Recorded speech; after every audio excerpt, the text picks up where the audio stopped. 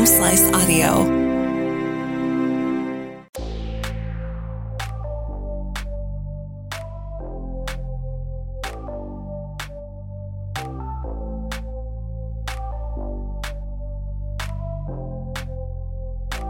Hello, everybody, and welcome to another edition of Doc Talk with Monument Health. My name is Mark Houston, and joining me today is Dr. Bayan al-Shari, who is a hematologist and oncologist at Monument Health Cancer Care Institute here in Rapid City. It's my first time meeting you, Doctor. We were talking earlier about you've only been here for 14 months in the area now, correct? Correct, yes. That's a little bit of a culture shock, I'm assuming, coming from where you were to here, a tad? Because you were in big cities. You were in Detroit and Tampa Bay and, of course, from Jordan. And now you're in Rapid City. It's definitely different. Yeah. It's the slow pace of life. but I like it. I like it here. It's different. Oh, well, it's awesome to have you guys here. Now, you started at the University of Jordan, correct? I was talking to your husband, we've had on another podcast, and he was telling me how the high schools worked there, which I thought was truly amazing. Was it the same for you getting into medicine? Is this kind of why you chose it? Yes. Were you top of the class and then you moved on? And that's how you kind of fell into it? Yeah, that's how it is. You have to score very high at high school exam. It's a national exam that we all have to sit for the same exam at the end of the high school year. Oh, wow. And whoever scores, I think probably the best 3% of the students in the country, they can apply for medicine. That's how it is. If you do not want to apply to medicine, it's okay. But sure. Most of us that we wanted high scores mainly for medicine. So the ones who were shooting for high scores, they wanted medicine. But that's how it is. Do you have it in? Do you come from a family of medicine, or was this just your path? No, we're not in my immediate family. Okay. Yeah, and we did not have doctors in my family. I'm the oldest among my siblings, so I think after they saw I am a physician, they decided let's not go through that track. Yeah, no, not a lot of physicians in my family. Okay, and then, like I said, you ended up in, was it Detroit first or Tampa? Detroit. Okay. Yeah, I trained in Detroit for both my residency and my fellowship. I actually stayed in Detroit. My husband went to Tampa, and he had to finish his training there. So I was the visitor in Tampa. Nice. Okay. I didn't have to live there. All right. So you chose the path of oncology, and a term I hadn't heard before was a hematologist, which it deals with blood disorders, correct? Yes. So was this, when you were going into these fields, to choose these fields, was there a specific reason why you wanted to go into these specifically? Yeah, actually, there are few factors that led to me going into oncology. One of the most the biggest factors that I actually went to oncology for is because I wanted to deal with patients on the more of to be effective in the patient's life and on the social level more. I love to be part of the patient life and story. Oncologists, they are part of patients' lives. I worked before I come here. That was the immediate the work I did before I start my residency in internal medicine. I worked with Doctors Without Borders. And being with Doctors Without Borders, there was the personal level in the interaction with people in general. I was part of their lives, and they were at really hard times during their life in general. They needed a lot of support. They needed tons of support. It was very difficult for them. It was very difficult for us. Then you're not going in a trauma in your life, but you had to feel with them. Right. And it changed a lot in me and changed in my personality from being a spoiled kid who just had everything that I needed. And I would just argue if I don't have the best, whatever I ask for. Right. Just like anyone who is fortunate enough to have, to grow comfortable. But when I worked with Doctors Without Borders, I saw people who really go through hard time in life.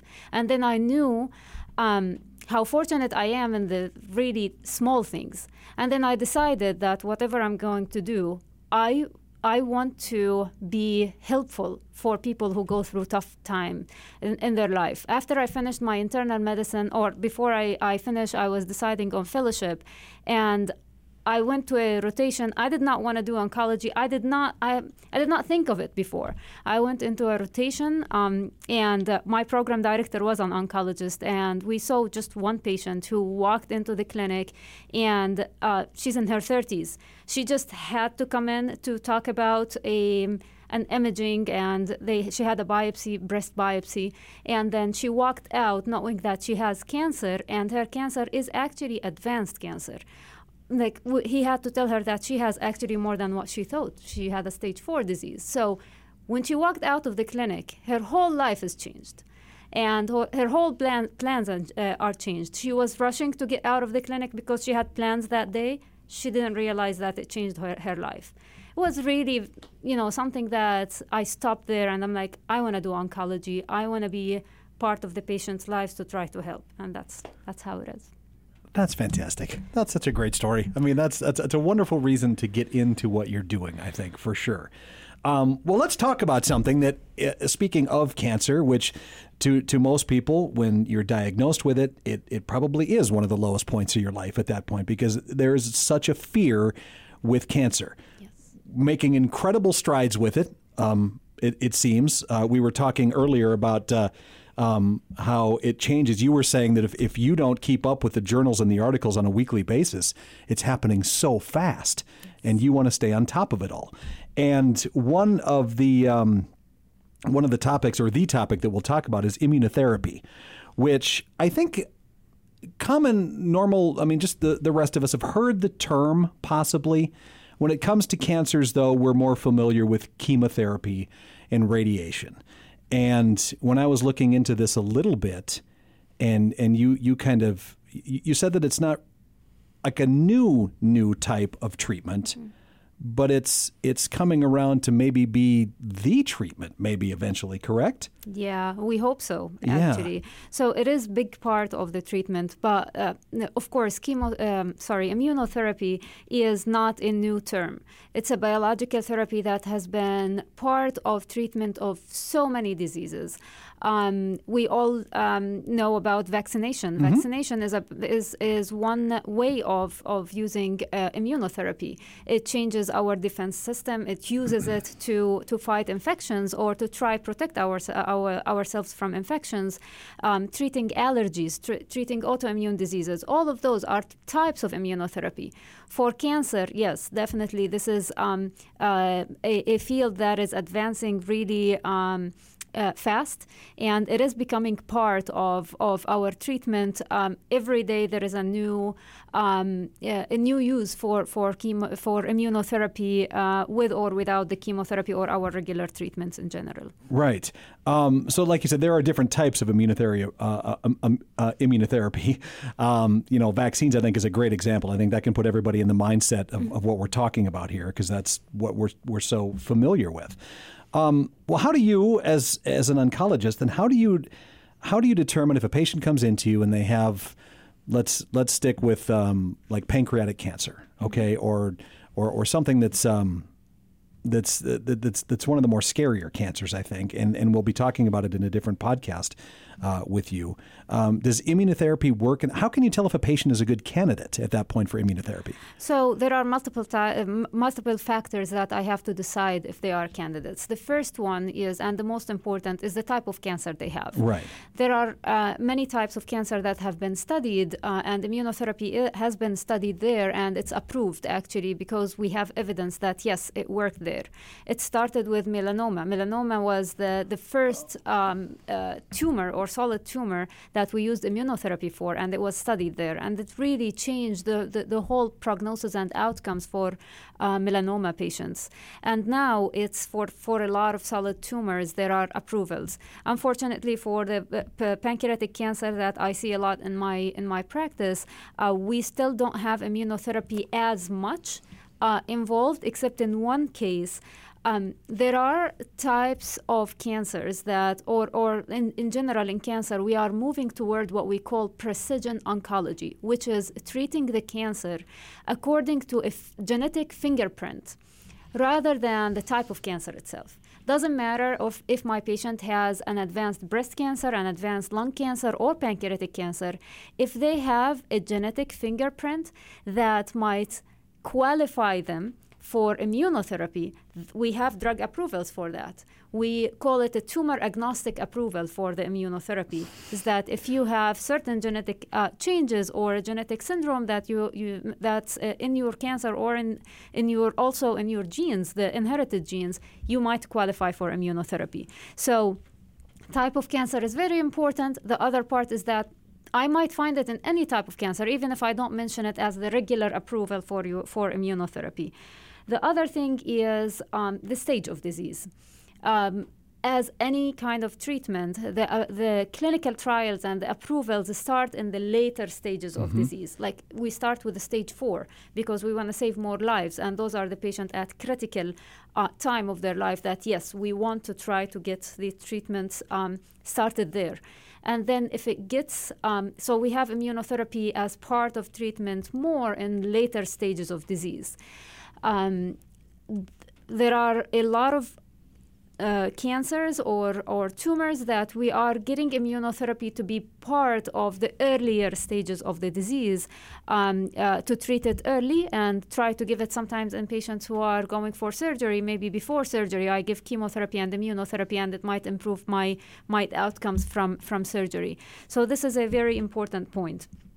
And then one very important thing, like if I tell the patient, yes, I can use immunotherapy because your tumor stage or because of your genetic fingerprint, and then I sit with the patient and then I just ask them, I want to know more about you. And if my patients are listening, they will know that the first time I see them, I'm like, tell me about yourself. I want to know what you do, what is the other medical problems that you have, how active you are, all of these questions. And that's not just because I want to chat with the patient right. for no reason, because I want to know if there is any contraindication to my treatment.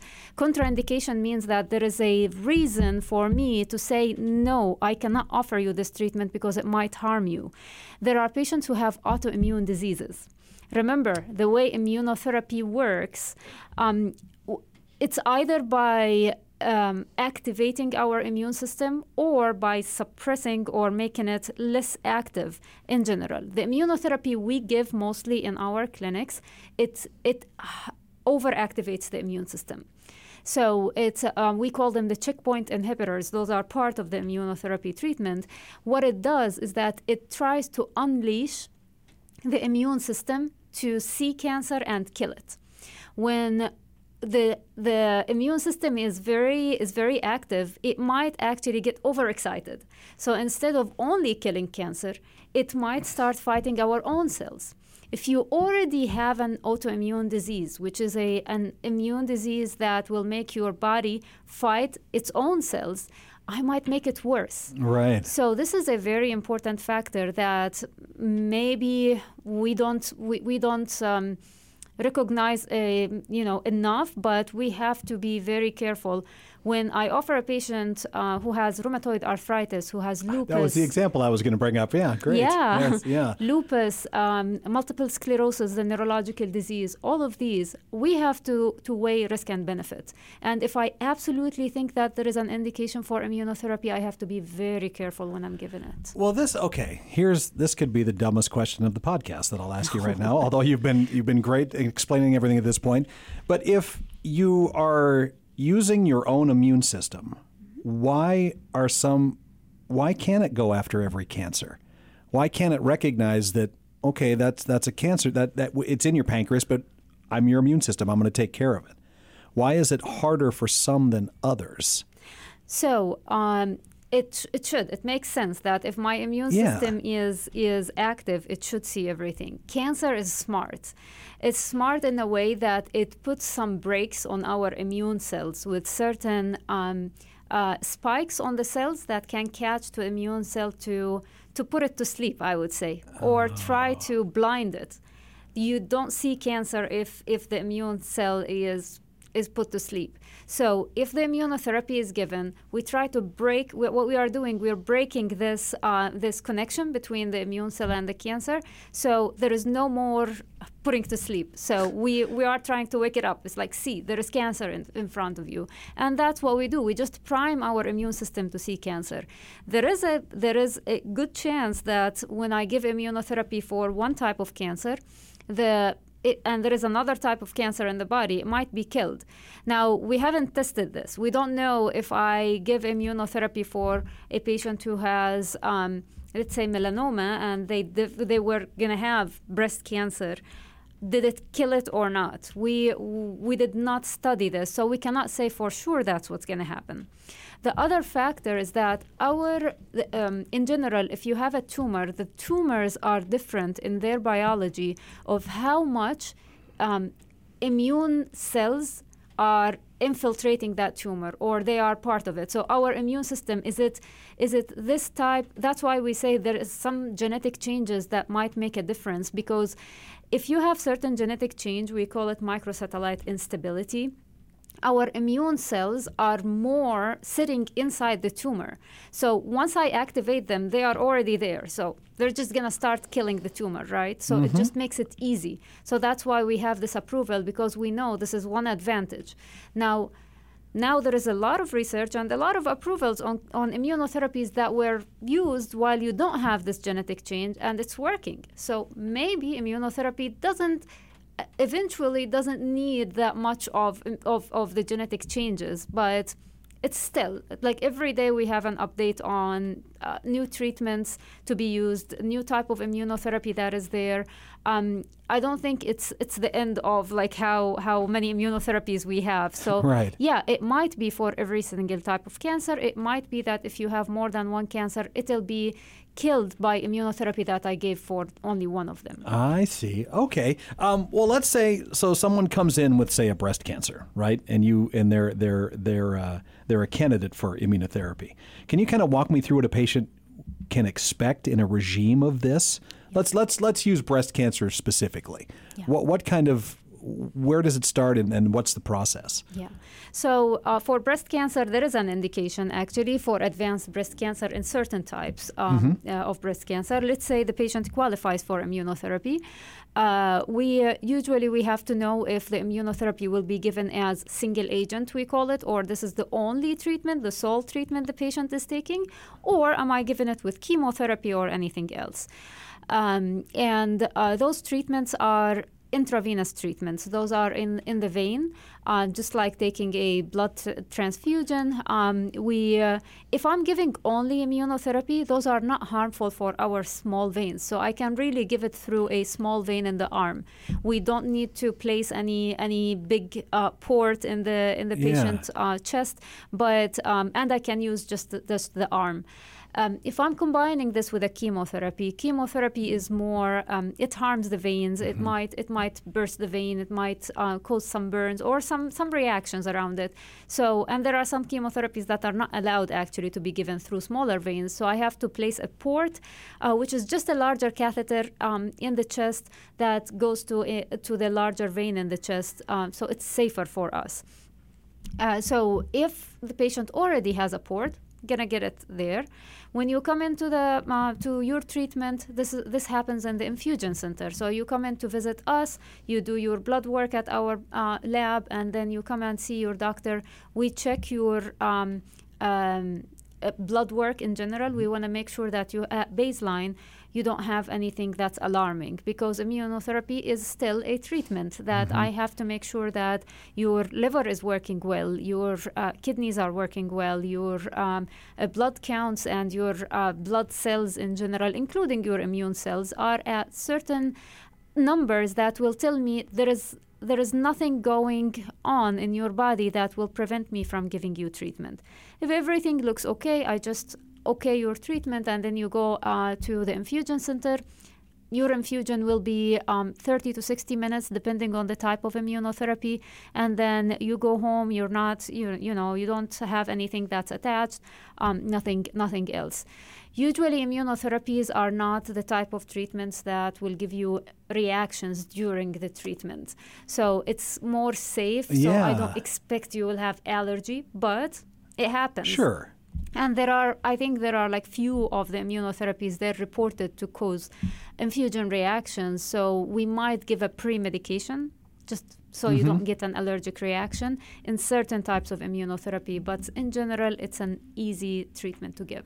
Well, this is all has to be super exciting for you as an oncologist. I mean, even since you started, has the changes been just immense? Definitely. In the field that you've done. So can you kind of predict where this is going? Do you see, or maybe here's a better question. What are you hoping that this will turn into? Yes. Do you have an idea? Yeah, so the first thing, as a treating cancer doctor, I am hoping that it will continue to be part of treatment of more tumors, also at earlier stages. So we would like to see immunotherapy part of our treatments, maybe in combination with other treatments or replacing other treatments. That will be great if we have it. And then if I want to look into the best scenario that I'm hoping this will happen is the preventative role of immunotherapy. I hope that at certain point, patients or people, not necessarily patients, people who have higher risk for cancers in general, they might benefit of immunotherapy to prevent development of cancer. This is not happening right now, but I will not be surprised if with this progress in the research, it's going to happen. So because we started this with talking about vaccines to kind of to let people to help people understand what immunotherapy is. There is like HPV. That is almost a cancer vaccine, isn't it? That you can get when you're, I believe, at an early age for. They recommended it for young girls initially, I believed, and then now for boys too at a certain stage. So that has to be exciting. Yes. That there's we're almost there. Maybe we'll get that cancer vaccine at some point. Yeah, because HPV infection, it has some types of HPV that are they put you at increased risk of cancer.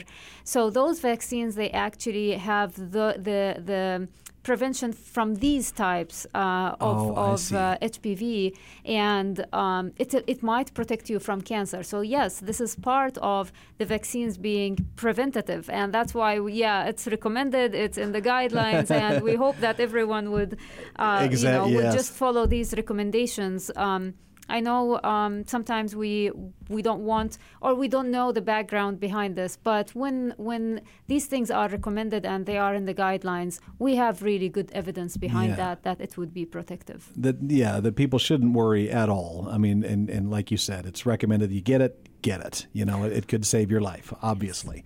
So to kind of wrap this up with you, Doctor, do you have, because like I said when we started, when people come with cancer diagnoses, it is super scary. They don't know what to expect, and they come and see you. And what do you, or how can you reassure them with this kind of this therapy? What do you like to tell them when they're sitting in front of you? Yeah. So I always tell my patients that immunotherapy, if it's part of their treatment, it is a promising treatment. Definitely, we are fortunate to have this type of treatment. However, I always tell my patients, let's talk about it. Let's not just say, okay, my doctor is giving me a great treatment and not know the risks, because also immunotherapy has its own side effects or adverse events that we talk about. So for patients who are going to discuss immunotherapy with their physicians, whether it's me or any other oncologist, I always recommend that they talk about, do I qualify for it? Why did I qualify for it?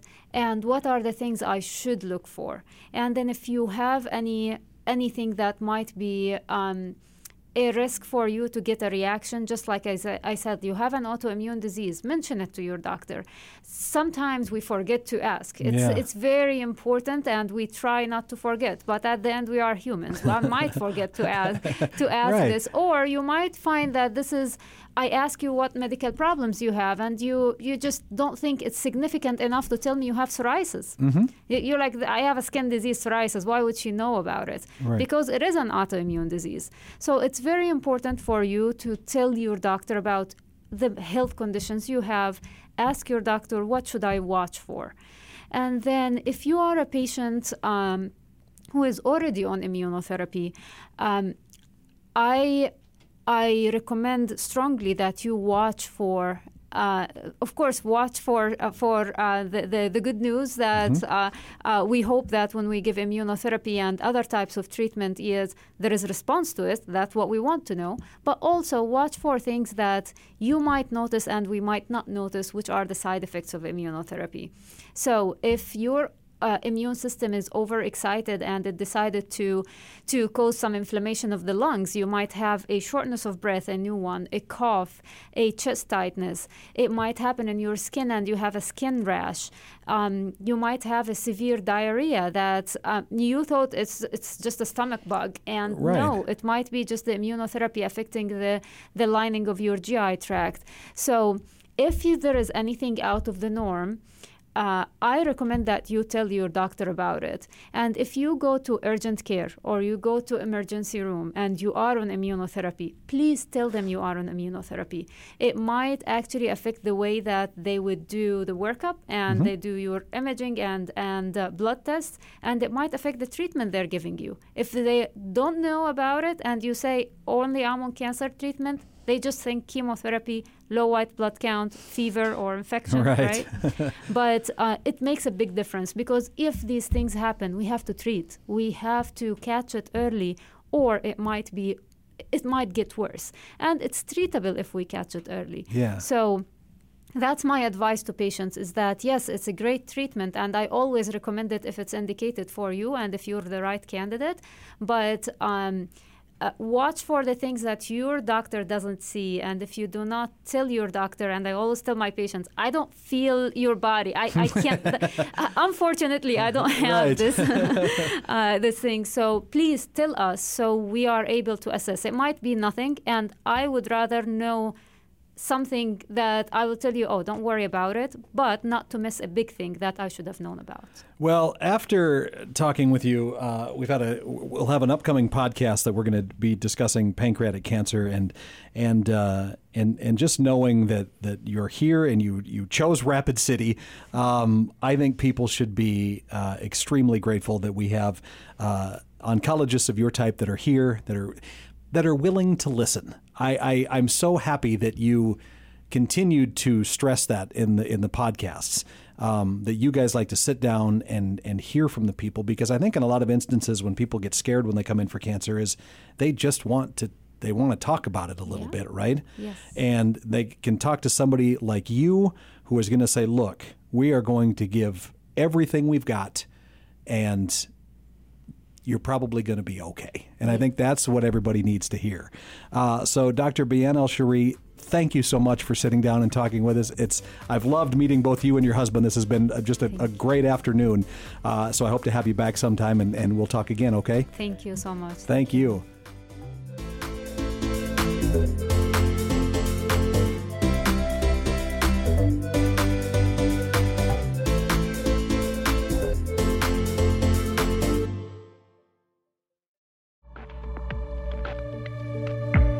Doc Talk with Monument Health is recorded live at Home Slice Studios, hosted by Mark Houston, edited by Russ Haddon, engineered by Chris Jaquist, and produced by Kelsey Kinney and Rob Henry.